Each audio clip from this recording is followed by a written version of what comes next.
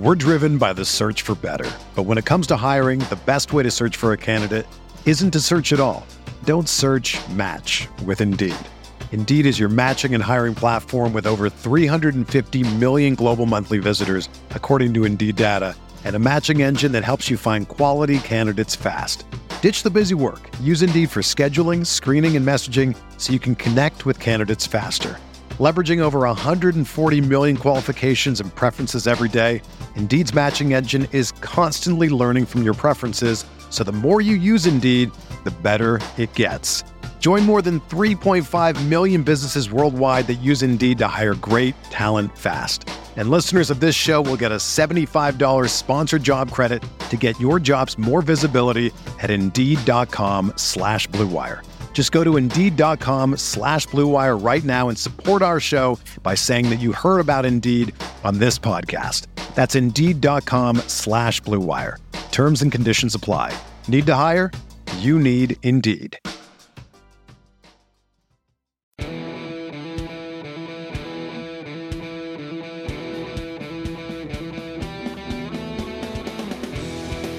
Welcome to another episode of the Top Dogs podcast here on the Field of 68 Media Network. My name is Rob Dauster, and I have a banger for you today. I was able to catch up with former UConn legend Emeka Okafor. We talked about a lot of things, including the fact that he is 40 years old and still not officially retired. I asked him about his comparisons with Adama Sanogo. I asked him about what he says to JJ Redick whenever he sees him about the 2004 Final Four game. It was a lot of fun to talk about. You know what's not going to be a lot of fun to talk about? The last two games. I guess we have to talk about the week that was. Since the last time that we spoke, UConn has taken their first two losses of the season. They fell at Xavier 83-73, and they fell at Providence 73-61. Before we get into the why, before we get into what happens with those matchups, I want to talk about the why. I want to talk about what actually happened here, and what actually is going on with this team. So let's start with this. I think it's pretty simple. UConn lost on the road to the two teams that are, in my opinion, the other two teams in the top three in the Big East. If you want to throw Marquette into that conversation as well, I'm fine with that. I have a little bit of doubts about them on the defensive end, and I don't think they are quite as proven offensively or from a coaching perspective as Xavier and Sean Miller are. But I love Shaka. I love what that Marquette team is doing. I think that they have a ceiling as high as anybody in the Big East. They are as dangerous as anybody in the Big East, and their offense is as explosive as anybody in the Big East. If you want to say that there are four challengers for the Big East regular season title, I'm with it. UConn lost to two of those challengers on the road. And both of those teams happen to match up really well with UConn in the one key spot on the floor where they are having some difficulty right now defending. We're going to get into that. I also think that both Providence and Xavier have top 10 to 15 coaches in America. The bottom line is this. You don't win in the Cintas Center when Xavier is playing well, and right now they are playing really, really well. You don't win in the Dunk, period. Providence has won 27 of their last 28 games in that building. They've beaten a lot of good opponents in that building. The only game that they lost was when Villanova went in there and beat them when Colin Gillespie went for 33 points. They had, I think they won like 89-84. That's the only team that's beaten them in that building in the last 2 years. That is a fortress. And we're going to get into that in a second. But listen, I told you guys on this very podcast before the Villanova game that if UConn goes 3-2 during this 5-game stretch that they're currently on, which includes Creighton on Saturday and at Marquette on Wednesday, then that would be a win. I don't think a lot of people agreed with me. I don't think a lot of people wanted to listen to me. I tried to warn you that this was going to be the toughest 2-game stretch that we have in the entire season. You beat Creighton, you win at Marquette, you are 3-2 against Villanova, Creighton, Marquette, Providence, and Xavier. That is a win. The truth is this. UConn was never going to go undefeated in the Big East this year. They never were. Anybody that expected them to go 20-0 in this conference was lying to themselves and was completely delusional. I know that there are some fans in this fan base that are delusional.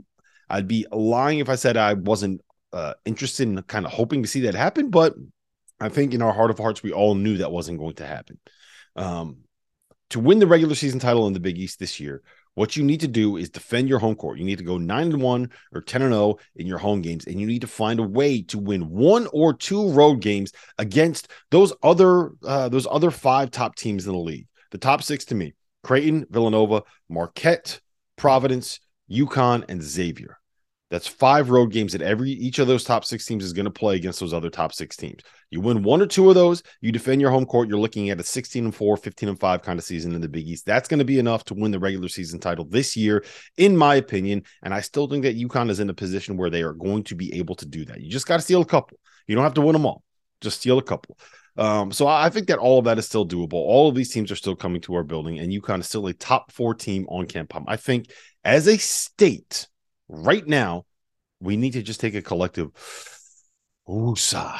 Okay. Now that that's out of the way, I do think that there are some major takeaways from the last 2 games that we need to talk about. The first is the 4 spot. Look, I believe that this is the second most important position in college basketball. The most important one is the point guard spot, right? I personally tend to lean towards teams that have 2 playmakers and 2 lead guards and 2 initiators and 2 guys that can kind of play that role, whatever you want to call it. Having guys that can make plays out of nothing is just so incredibly important to playing basketball and succeeding in basketball at this level. The second most important position in my mind is the 4 spot, right?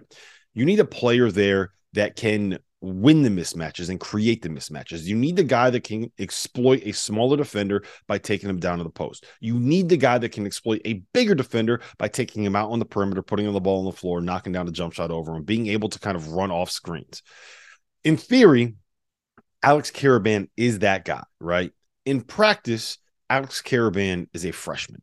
And we kind of saw that youth get exposed a little bit by Zach Freemantle, Jerome Hunter as Xavier, and by Bryce Hopkins with Providence. And look, Hopkins, by the way, he's the best player in the Big East. He is the Big East player of the year. I love Adama Sanogo. Bryce Hopkins is the Big East player of the year. The fact that he only played, 6 minutes a game at Kentucky last season is coaching malpractice. Imagine what Kentucky would be this year if that dude was still on their roster. We wouldn't be talking about issues that they have offensively, right? He is such a good player. He's a pro. He's an NBA player. I think he's a 2nd round pick, if not a late 1st round pick. And there isn't a guy in the Big East that has had more success playing and thriving with dudes that play that role than Ed Cooley has. Think Ben Bentel, think LaDante Hetton, think Rodney Bullock. He just loves having those guys that can be those mismatch problems.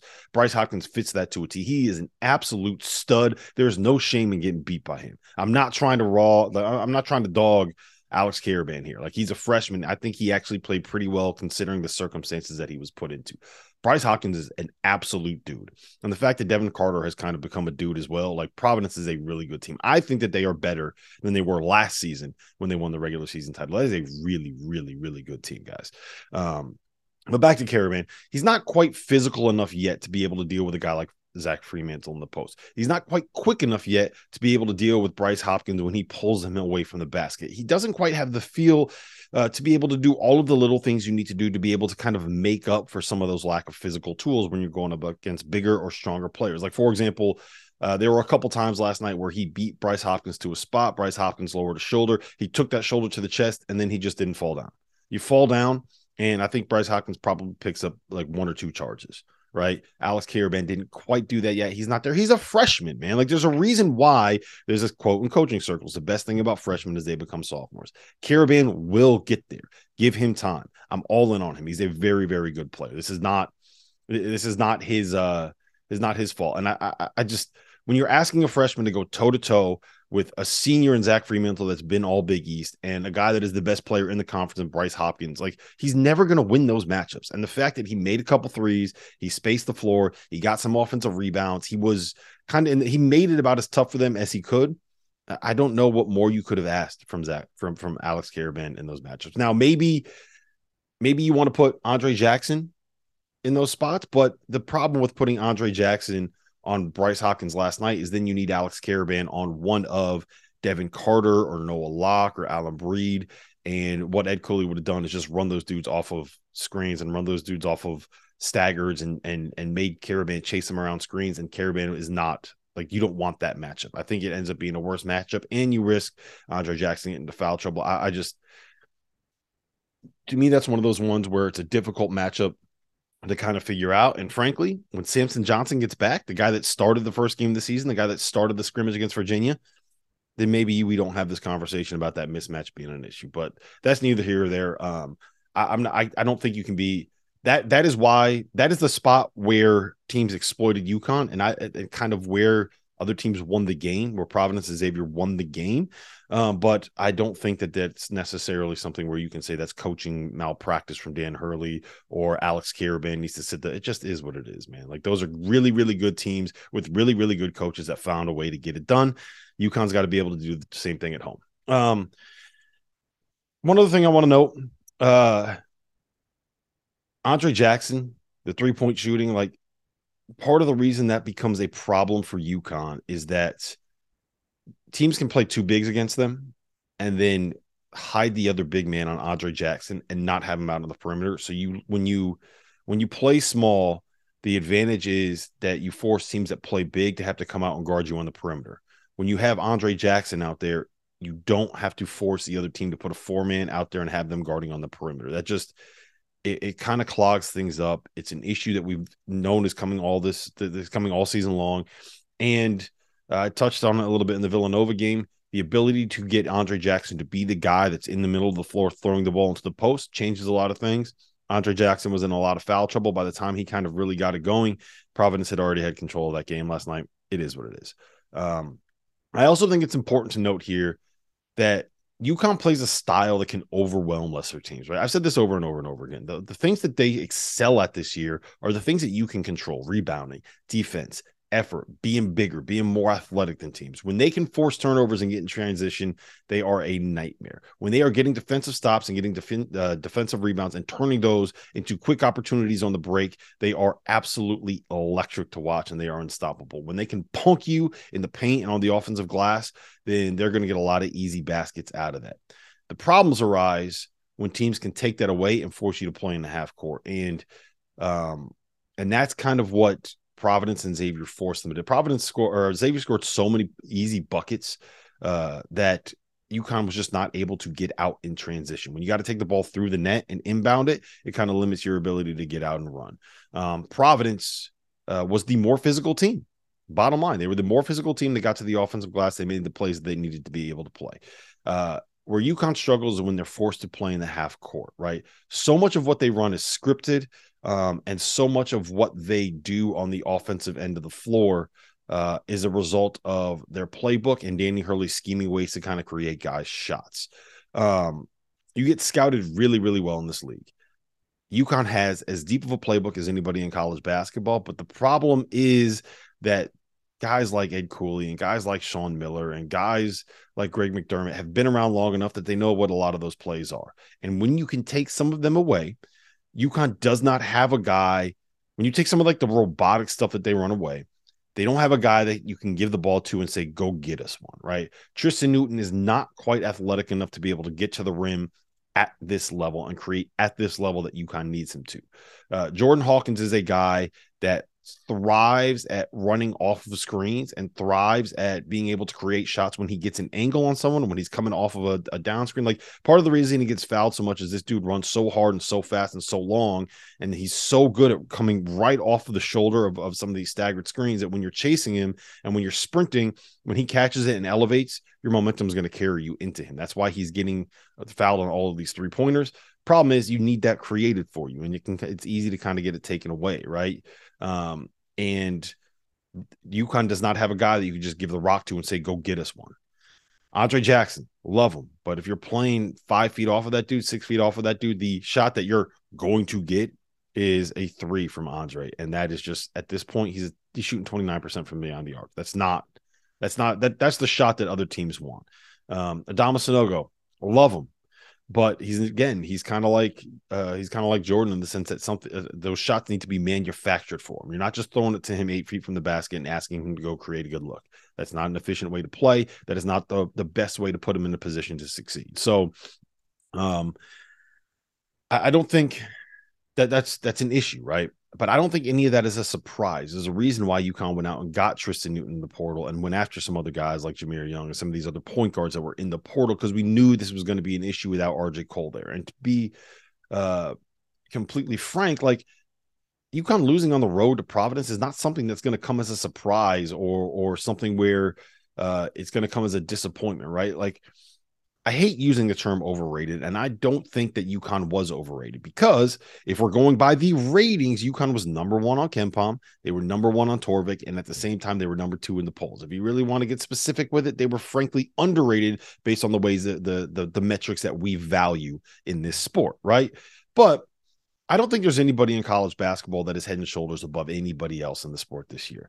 I think that if you look at Houston and Tennessee and Kansas and UCLA and UConn and Alabama and Arizona and some of these teams that I forgot, like, there are going to be a half dozen teams that get ranked number 1 in college basketball this year.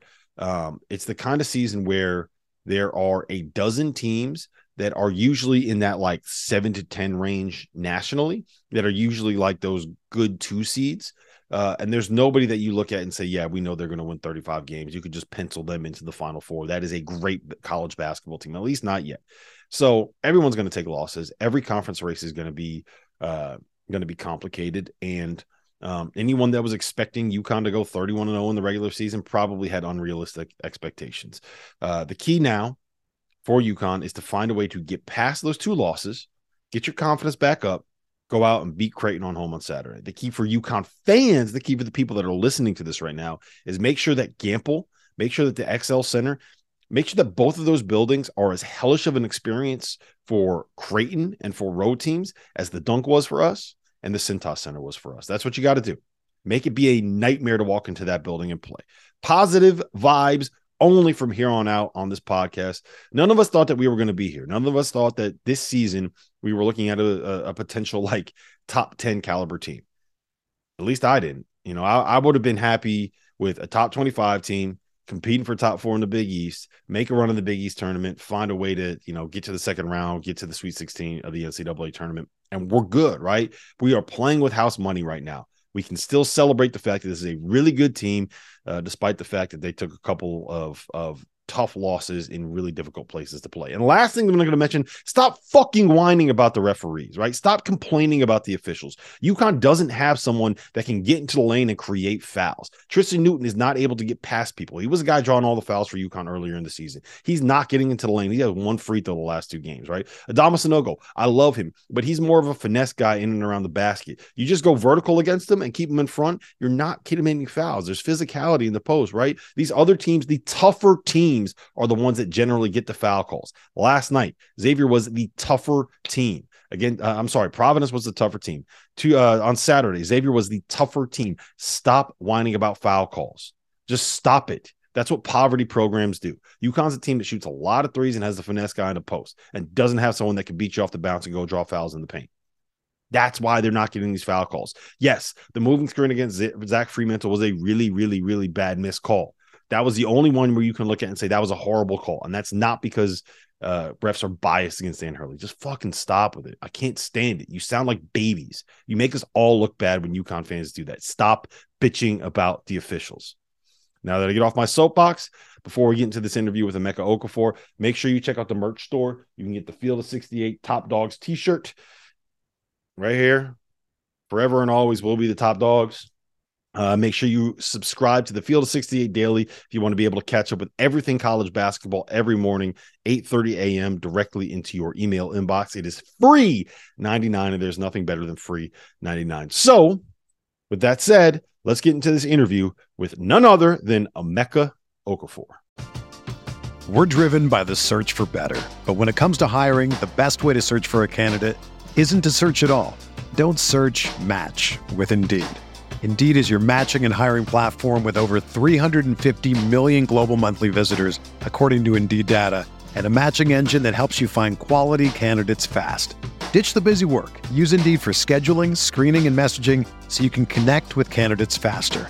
Leveraging over 140 million qualifications and preferences every day, Indeed's matching engine is constantly learning from your preferences, so the more you use Indeed, the better it gets. Join more than 3.5 million businesses worldwide that use Indeed to hire great talent fast. And listeners of this show will get a $75 sponsored job credit to get your jobs more visibility at Indeed.com/Blue Wire. Just go to Indeed.com/Blue Wire right now and support our show by saying that you heard about Indeed on this podcast. That's Indeed.com/Blue Wire. Terms and conditions apply. Need to hire? you need Indeed. When you need mealtime inspiration, it's worth shopping Kroger, where you'll find over 30,000 mouth-watering choices that excite your inner foodie. And no matter what tasty choice you make, you'll enjoy our everyday low prices, plus extra ways to save, like digital coupons worth over $600 each week. You can also save up to $1 off per gallon at the pump with fuel points. More savings and more inspiring flavors make shopping Kroger worth it every time. Kroger, fresh for everyone. Fuel restrictions apply.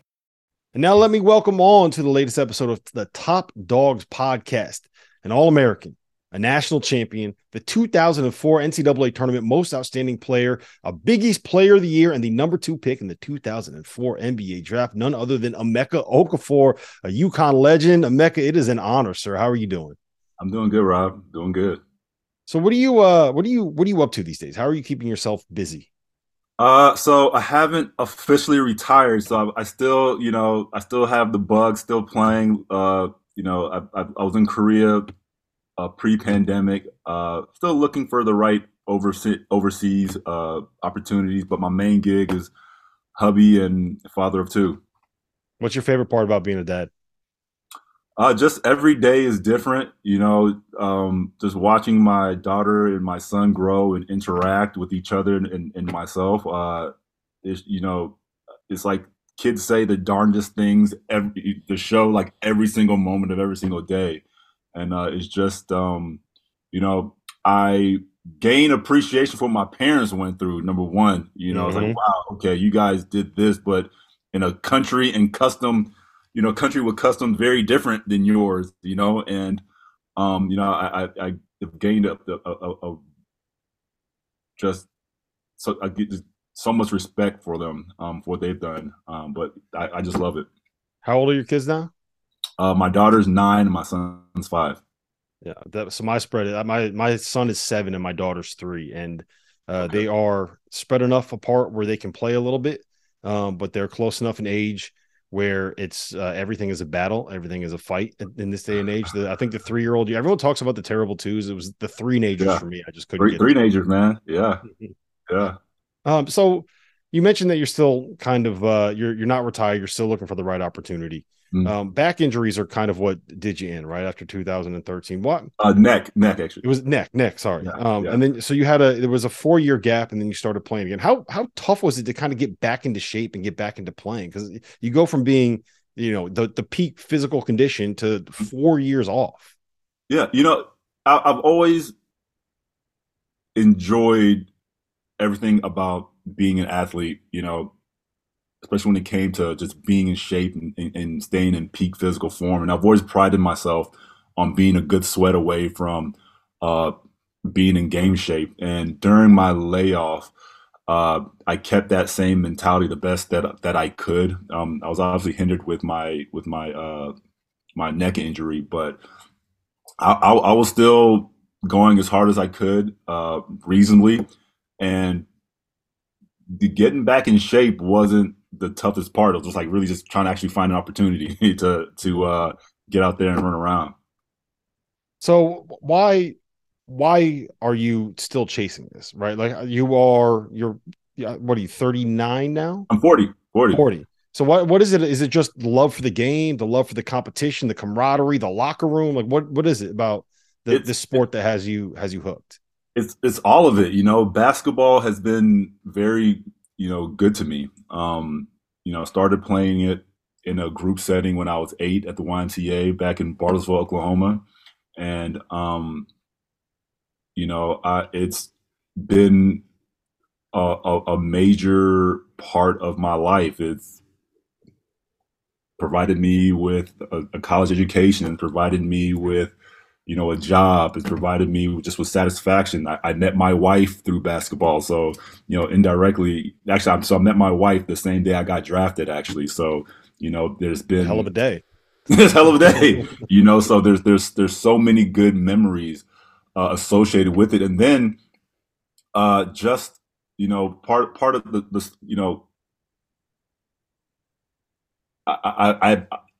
basketball provided me with a quest. Every single morning I got up to get better. but I wasn't necessarily trying to get better just at basketball. It was me trying to be the best that I could be, you know. So there's that element to it. So, you know, then you have the camaraderie, the locker room, the fan interactions, and you just combine it all together. And it's really, you know, I've had this conversation with a lot of a lot of, you know, professional players. Say, hey man, you know, do it as long as you have the itch for it. And once you stop, that's it. Like once that boat sailed, it's done. So get it out your system. And when you're done, you're done. And at this point, it's like, hey man, you know, I've done well. I have my family now. It's just it's not chasing anything. It's like I enjoy it now. If you know, with this particular, with any opportunity now, it's like okay, if it fits within the framework of family, if it's okay, if my family's not going to be disrupted by, you know, me going out, then hey, let me take a little stint and go out and hoop. But at the end of the day, I just love it. Well, I'll tell you this: if it doesn't work out for you overseas, I do know a men's league team in Jersey that could use a five man. So just keep that one on the back burner. You mentioned you're from growing up in Bartlesville, Oklahoma. So I grew up in Houston. I spent a quick Houston. You're Houston, Bel Air High School, right? So yeah. you're from the Midwest. How does a kid from the Midwest end up in Storrs, Connecticut? I don't think I've ever heard that recruiting story, that recruiting pitch. You know, at the time, I just wanted to get as far away from home as possible. You know, I have, you know, a bit of a, you know, sailor's bug, and I like adventure, and it just staying in my local surroundings just wasn't. I thought in order for me to grow as grow more as a person, I had to leave. Mm-hmm. Far. The farther the better. The further the better. So when you first met Jim Calhoun, right? I got to imagine they don't have a lot of people like him in Texas or Oklahoma, do they? No. So yeah, you know, at the you know, when I met him, you know, very very charismatic, very straightforward, and at that point, I'd met with a number of college coaches. So you know, in my mind, I was like, okay, I'm not going to get caught up with who the coach is, but pay attention to, you know, the message and even read between the lines of that. And you know, the thing that drew me to coach, he was just a straight shooter. Like, hey man, look, here's the minutes we have available. I'm not, they're there. I can't promise them to you. If you earn it, you know, you can get it, but you'll be the ultimate decider of, you know, how much you play or don't play. And he just really just delivered a straight message and said, you know, what, you know, this said what the situation was, and I respected that. You developed into one of the all-time great players to come out of a UConn program that has a lot of great players in their history. Is that when you were going there, is that something that you kind of thought was possible? Like I'm always interested in guys that kind of develop and grow over the years. What their goal is when they end up going to the program. Like, did you see NCAA tournament most outstanding player in your future? So funny, like I was very green going to college. I didn't really know very much about college basketball, like the nuances. Even, you know, we'll jump ahead. As we were, you know, as I was on the bus going to the Big East tournament, I wasn't quite sure what the Big East, like the significance. I'm like, is this March Madness? Is this what it is? And my teammates are like, nah, man, this is the conference tournament, and it helps with seeding. And then I'm like, okay. But my main goal coming into stepping on campus, like, all right, you know, as a basketball, every high school basketball player has dreams of making it to the NBA, right? So there was that, right? So okay, I want to make it to the NBA, but also I want to graduate. So in order, and at the time, the longer you stayed, if you stayed to your senior year, it kind of affected how you looked come draft time. It kind of tended to diminish your draft status. So I'm like, all right, man, look, so let's try and graduate in 3 years. Like in my mind, I was like, okay, 3-year minimum. Like there's, I had locked in 3-year minimum, graduate in 3 years. And if you can make it to the NBA, you make it to the NBA. If you don't, you stay your 4th year and get a master's. And it was really, the goal was to graduate to potentially make the NBA. In order to do that, I had to work. It's just like, all right, those are the goals. Then the rest is just working hard and just following the plan. And to be honest, like the champion, like all that other stuff, as it once I started working and once I got in the flow, that's when like the championships, that championship possibility started to sneak in. Like my mind was just, like things didn't happen. Things like that didn't happen to me. Even the fact that I was on the UConn campus, I was like, wow, I'm at a major college university playing basketball. I never would have thought that, a person like me, I wasn't the most highly recruited person. So there was a really a point in time where I thought I wouldn't play past high school, So now I'm at the University of Connecticut. It's like, okay, I'm here. Okay, let's set these two goals and then let's go from there. Freshman year happens. Then it's like, okay, I get the lay of the land. I get a taste. I'm in, we're in Syracuse battling against, Maryland. We're in the timeout. It's 77-74. Coach, and there was like maybe 2 minutes left or something like that. And coach has a certain air about him as he's saying, look at the scoreboard, look at the scoreboard. I turn to my team. I'm like, what are you talking about? Hey, man, that's the score that they beat, that they won the national. When they won the national championship, it was 77-74. That's why he's doing that. I'm like, okay, even in that moment, there was so much happening that I couldn't really process the significance of winning that game and going to a Final Four, even what that meant. But after that freshman year, after everything settled in and soaked in, it's like, okay, all right, the overall plan isn't changed, but the intention's like, all right, now I know, okay, I know this is a championship quality team. We can aspire to that. Now that's in the periphery, let's figure out how to get that. And whatever comes with getting a championship comes with it. Yeah, it's very much a testament what you just said. You got to fall in love with the process, right? And if you fall in love with the process, and you're going to end up reaching the goals that you want. Yeah. You can't. It's not the results that you have to love. It's the process that you have to love to reach those goals. Adama Sanogo. I've seen a lot of people compare him to you. Every time they play a game, they have those graphics up, right? This is Emeka Okafor's junior year stats. This is Adama Sanogo's junior year stats. How do you think your two games kind of line up and match up? I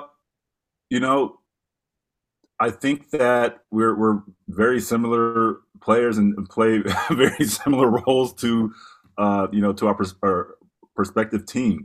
He's a solid force. You can see that all his teammates depend and rally around him. They're buying into the notion that he is the on and off the court leader, as he is, and he's also subscribing to that notion as well. His dominance in the low post, his defensive efforts, his just overall demeanor, and presence on the court, I think resembles how I played in 2000, during my tenure there. Yeah, I think you guys have the same. The jump hook looks exactly the same. Jump hook, yeah. It's kind of you're fading away a little bit. It's kind of it's almost like a floater more than it is a jump hook. It's like the same jump hook. Yeah. So you played in the NBA for a long time. When you got drafted versus now, the NBA is obviously the game's kind of changed a little bit, right? Everything is kind of spaced out more. Shooters are more the priority than big guys. Adama Sanogo and to a point, Donovan Clingan are two guys that are just exceptional college bigs. What do you think they have to do to be able to kind of get to that next level to where they are now valuable pieces for an NBA franchise? I think so. So even though shooters seem to be, premiered a little bit more now, there's still room for the big man. You still need someone who's going to just go down there and be a dog, go out there, get rebounds, be a force, be some type of presence. I think there will always be a need for that. When I played, you had 3 or 4 guys on a roster who did that, right?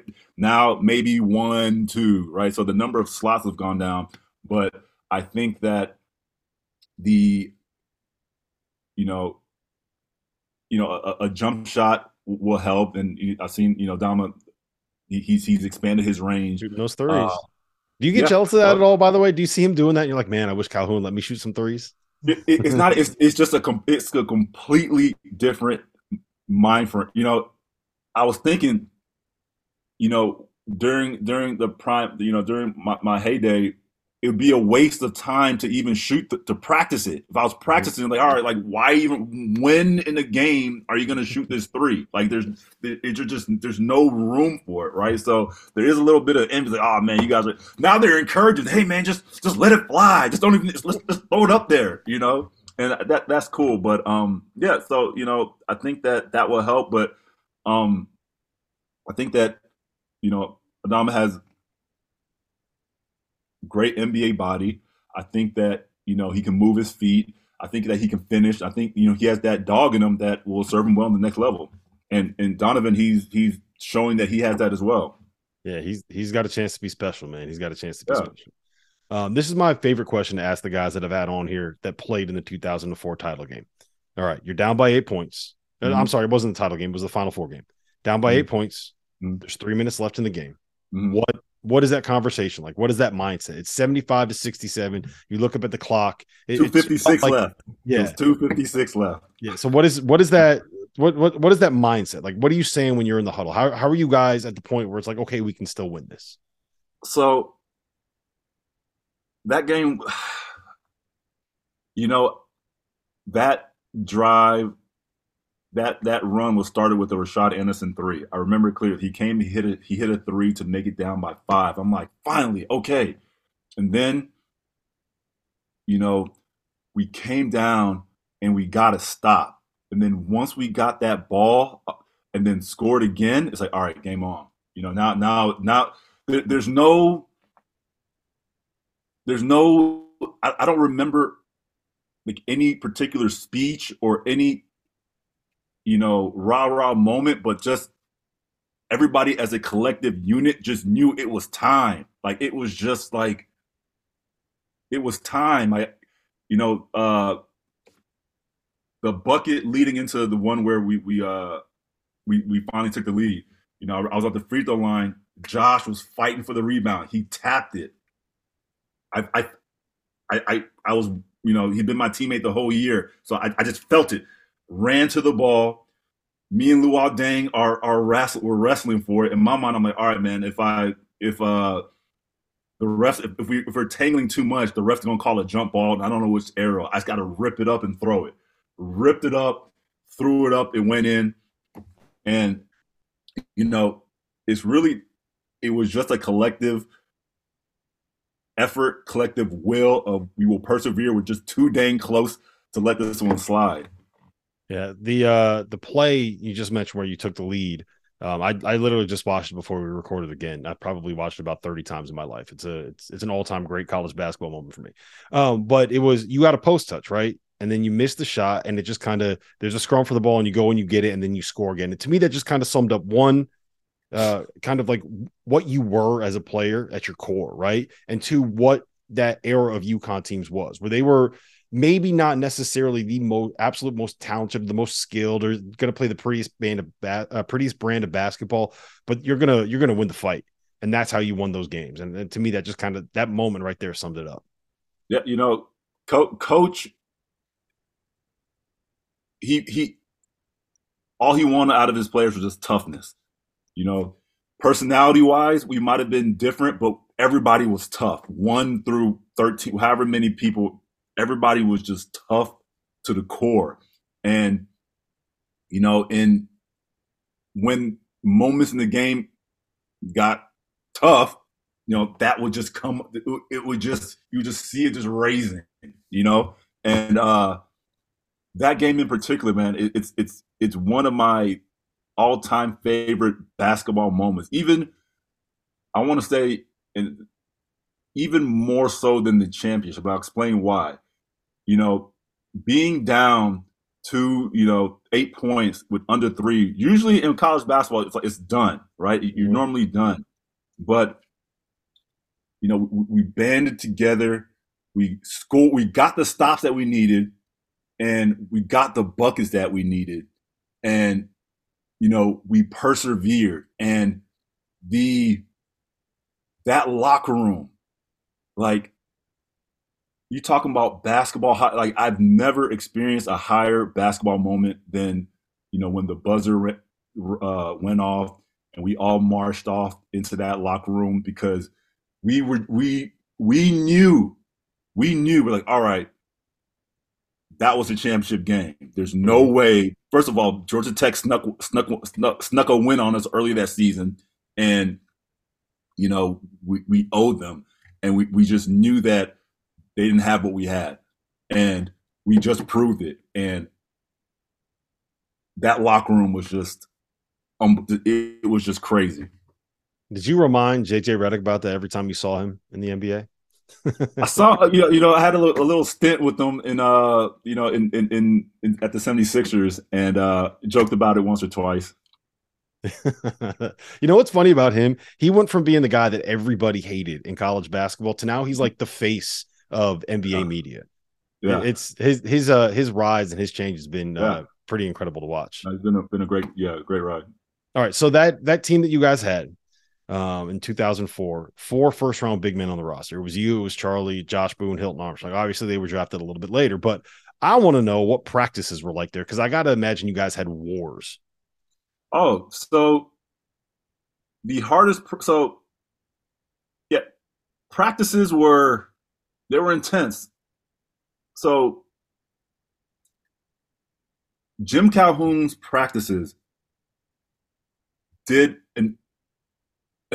he just did an amazing job preparing me for the NBA, because the NBA practices never compared to Jim Calhoun's. Right? I didn't understand. I'm like, oh wow. Okay, these NBA practices are, and this is, now guys don't practice at all. This is back when the NBA, when they had like practices, right? But, as I mentioned earlier, Coach Calhoun wanted to make sure, first and foremost, that you were tough. And that's what his practices were about, just being tough. Little story. My very, very, very, very first practice at UConn, we started off in the field house, and, you start in the field house and you got to earn your way to Gampel. So we practiced like an hour in the field house, and then we earned our way to Gampel, practiced what seemed to be forever. And I remember going back in my dorm room, never feeling as sore as I did. I was just unbelievably sore. I couldn't get out of the fetal position that I was curled in. And I was like, oh my gosh, how am I going to do this every single day? Like, forget the NBA. I can't even make it to college. Like, I have to go home, and, I'm going to be embarrassed. Like, it's impossible for me to do this ever again. But the next day happened, and I got up, and I was stronger. I made it through. And, that's what his practices were geared. He was gearing me for the journey. He was gearing me for the biggies. He was gearing me, it was really more mental than anything. Just, hey man, like, you can get through this, you'll be all right. Just however low you go, get up, attack, and do it again. So now we know why you always stay in shape, because you never want to be that sore again. So we're getting down to the bottom of it here. We're having a little psychology session here, Mecca. All right, I'm going to put you on the spot. This is the last thing I got for you. I need your all-time UConn starting 5. It's a tough one. It's a tough one. If you don't want to put yourself in there, you don't have to put yourself in there. Dude. A lot of people would, but you don't have to put yourself in there. All time? The point guard is the toughest spot to pick. Dude. See, I'm going to be – so I believe our starting 5 is the best all time, right? So, I got to put my man Talik at the 1. I got to put my man Ben at the 2. I'll put Rashad at the 3. No, Denham. I'll put Denham at the 3. I'll put Josh at the 4. I'll put me at the 5. I'll take that squad all day. I love it, man. I'll take that squad all day. Yeah. I love it. We'll do Rashad as a 6-man. There you go. You got to just run it back, huh? That team won the title. He can't tell you guys anything, huh? Yeah. Listen, Emeka, this has been awesome.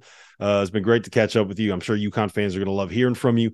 Best of luck finding a place to land. And remember, that offer's still on the table, man. Men's league. Right. The best thing. I don't know. You may not get a paycheck, but at least we can offer a bar tab afterwards. There we go. Fair enough.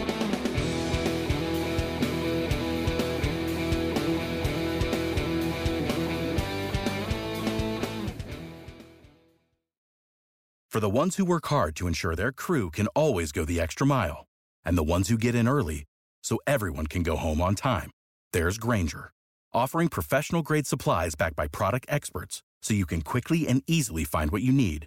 Plus, you can count on access to a committed team ready to go the extra mile for you. Call, click Grainger.com, or just stop by.